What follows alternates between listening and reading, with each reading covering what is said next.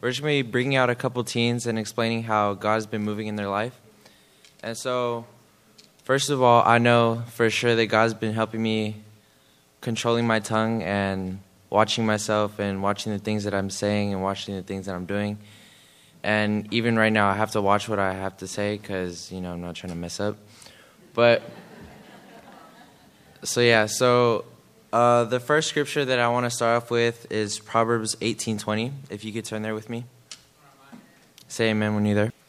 All right, so it says, "From the fruit of their mouth a person's stomach is filled. With the harvest of their lips they are satisfied." So basically what the scripture is saying is that making a good decision in the long run with your speech and with what you say, it'll come back to you. I've experienced this firsthand through a friend of mine who his dad left when he was little. His mom ended up leaving too, and he was kind of tossed around the family until he got to his grandma, where he lived with his grandma from middle school up until now. He's a junior in high school like me. And recently his grandma passed away to cancer. And, in the household, it was just his grandma, him, his auntie, and the auntie's kid. And so he found out that his grandma was sick. And by the time they found out, she was in stage 3. And the doctors basically told him, hey, she's going to die. And he told me about it. And then when it finally did happen, when I first heard about it, I ran over there to his house. And I was there and another good friend of his. And we were just there with the family, and everyone was united in the household over where his grandma's deathbed was. And the paramedics had just left when I got there, and I asked him what happened, and the first thing he told me was, she's in a better place now. And I had never experienced that, how he was so close to his grandmother. That was like his best friend. I couldn't say, hey, I know what you're going through, or I'm sorry, I know your pain. I don't know that pain, but me just being there and telling him, look, I love you, you're like a brother to me, and I'm here if you need me. Just those words, it encouraged him more because he felt safer. And just my presence and his other friends' presence, that helped him a lot more. And so 2 weeks went by, and I was just wondering, I was like, hey, how's he doing? So I called him, and I was like, hey, so what's up with you? And he was like, yeah, it was hard at first, but, just you guys being there, it helped me a lot. And, even though you guys didn't say a lot, you said what needed to be said. And, I thank you for that. And just me hearing that, oh, shoot, I didn't even say that much. I just said, I love you. Dang. Just those simple 3 words, just knowing the satisfaction that he was all right and he was doing better now, it gave me a sense of importance and a sense of realization on how our words can help other people bring them up or tear them down. And me knowing that, since I was a little kid, I lied basically about everything, about destroying the couch, destroying the lamp, eating all the cookies. Where's my mom? She's over here laughing because she knows it's true. But as I got older, words can also hurt people, and I've known experiences where, I said the wrong things that needed to be said. And looking back on it now, I needed to slap myself. That was so stupid. How could you be that stupid to say those words?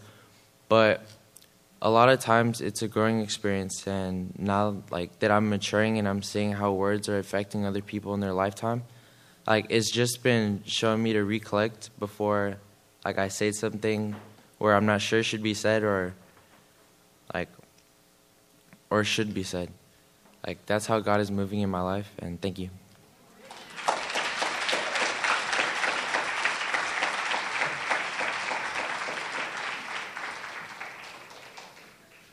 Consider this. Many people tend to think of today's youth as the leaders of tomorrow, but Scripture never places us in such a category. It never instructs us to wait until we are more mature or knowledgeable or skilled before we begin to take God's word seriously and consider what plans and purposes the Lord has for our lives. According to God's word, we are to be leaders, even today, who earnestly desire to honor and serve our Lord in all our thoughts and actions. Paul told Timothy, a younger man in faith, "Let no man despise thy youth, but be thou an example of the believers in word, in conversation, in charity, in spirit, in faith, and in purity." 1 Timothy 4:12. God specifically commands us as young people to be leaders, to lead by example. We are to understand God's instructions to us and let the world watch us grow in our spiritual walk with the Lord. As a young person myself, I am burdened for the church in the days ahead.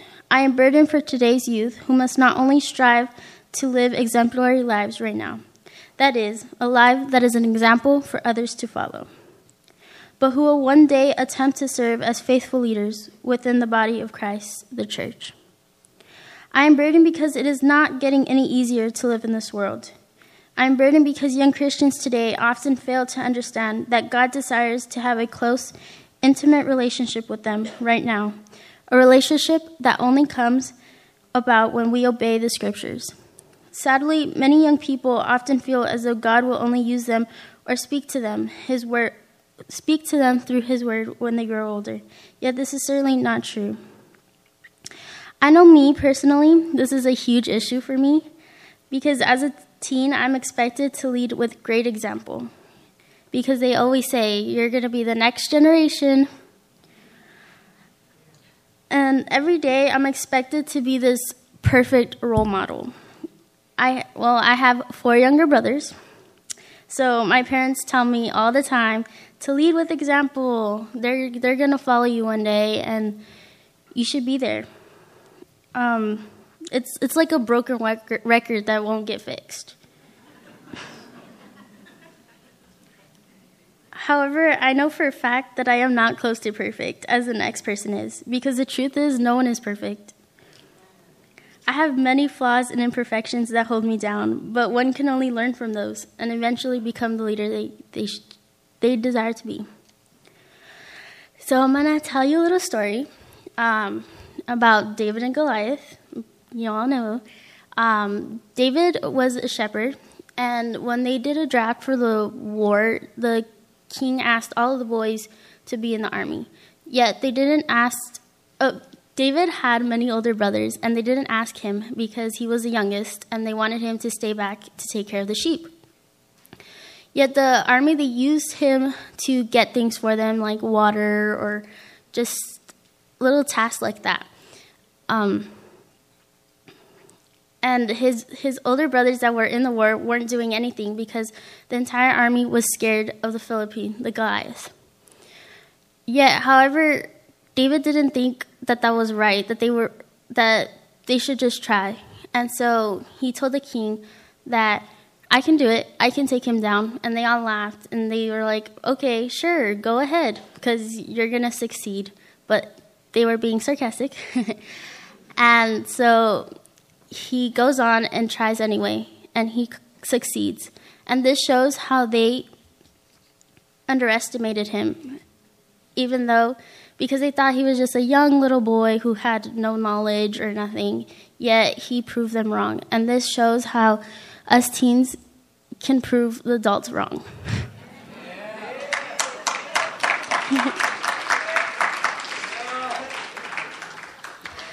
Lately, I have been struggling with balancing all aspects of my life: school, friends, family, and even boys.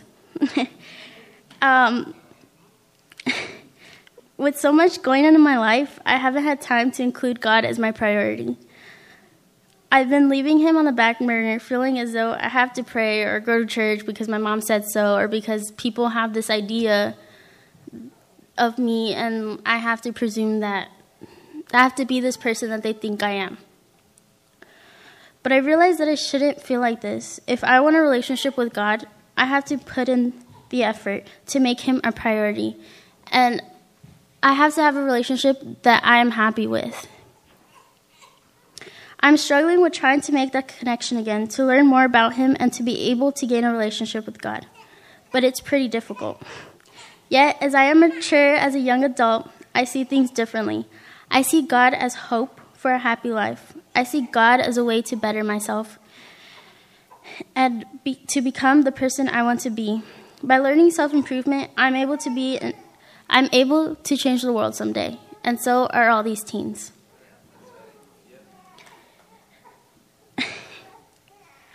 As they say, nothing ventured, nothing gained. So remember, to improve the world, you need to start by improving yourself.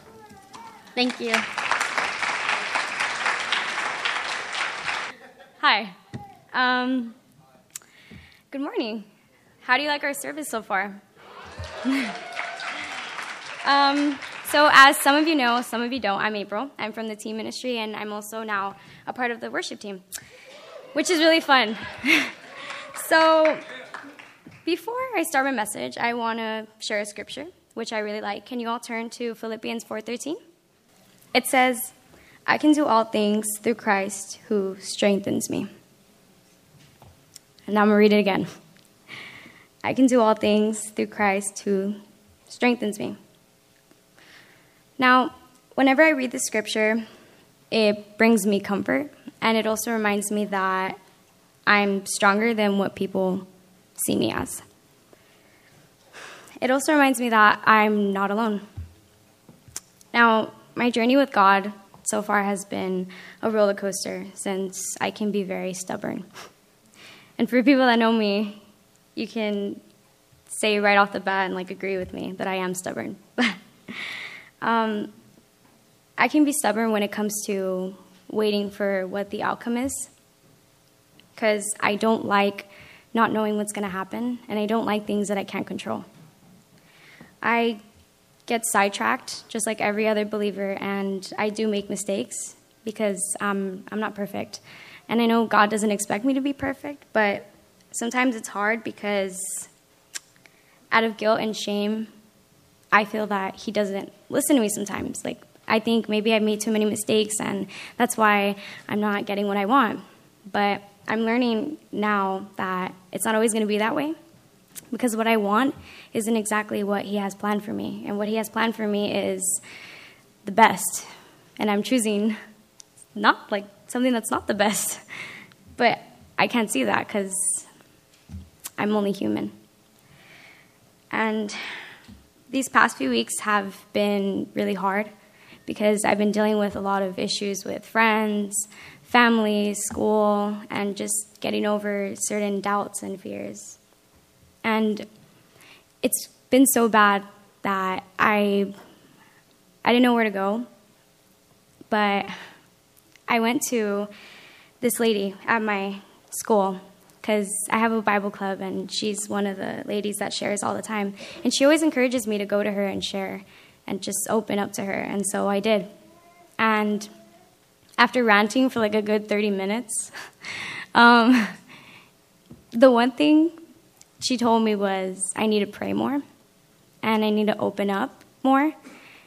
And I just looked at her because I was like, you want me to open up to God? Because I open up to him, but sometimes it's hard for us to open up when we don't like feeling vulnerable, or we just don't like thinking about the things that are wrong in our lives.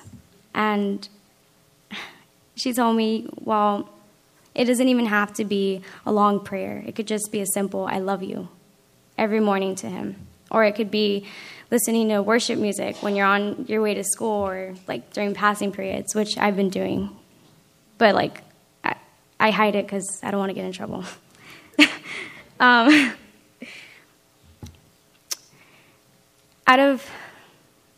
of all the praying that I've done, I've been becoming more patient and humble. I never thought that I would ever pray for people that have hurt me. I pray for people that support me and the people that are in my life, but it's really hard to pray for someone when they've hurt you before. It's challenging, not just as a teen, but as an adult still. I mean, I'm not an adult, but you can imagine. But at the end of the day, God, he forgives everybody. And he forgives me. So I need to do the same. But I've also learned that it's okay to let go of things and to just let God take your hand and guide you. I've also learned that it's okay not to get what you want, because at the end of the day, God's going to give you something better than that. And that's why this scripture, I hold on to it. I really do, because I now know that I'm worth a lot and I'm strong. And without God, I don't think I would ever believe that. But before I leave, I want everybody to know that you aren't alone, because no one in this room, no one in this world is going to fulfill that love that God gives. And you only need to open up to him, because he's the only one that can move mountains for us. So thank you.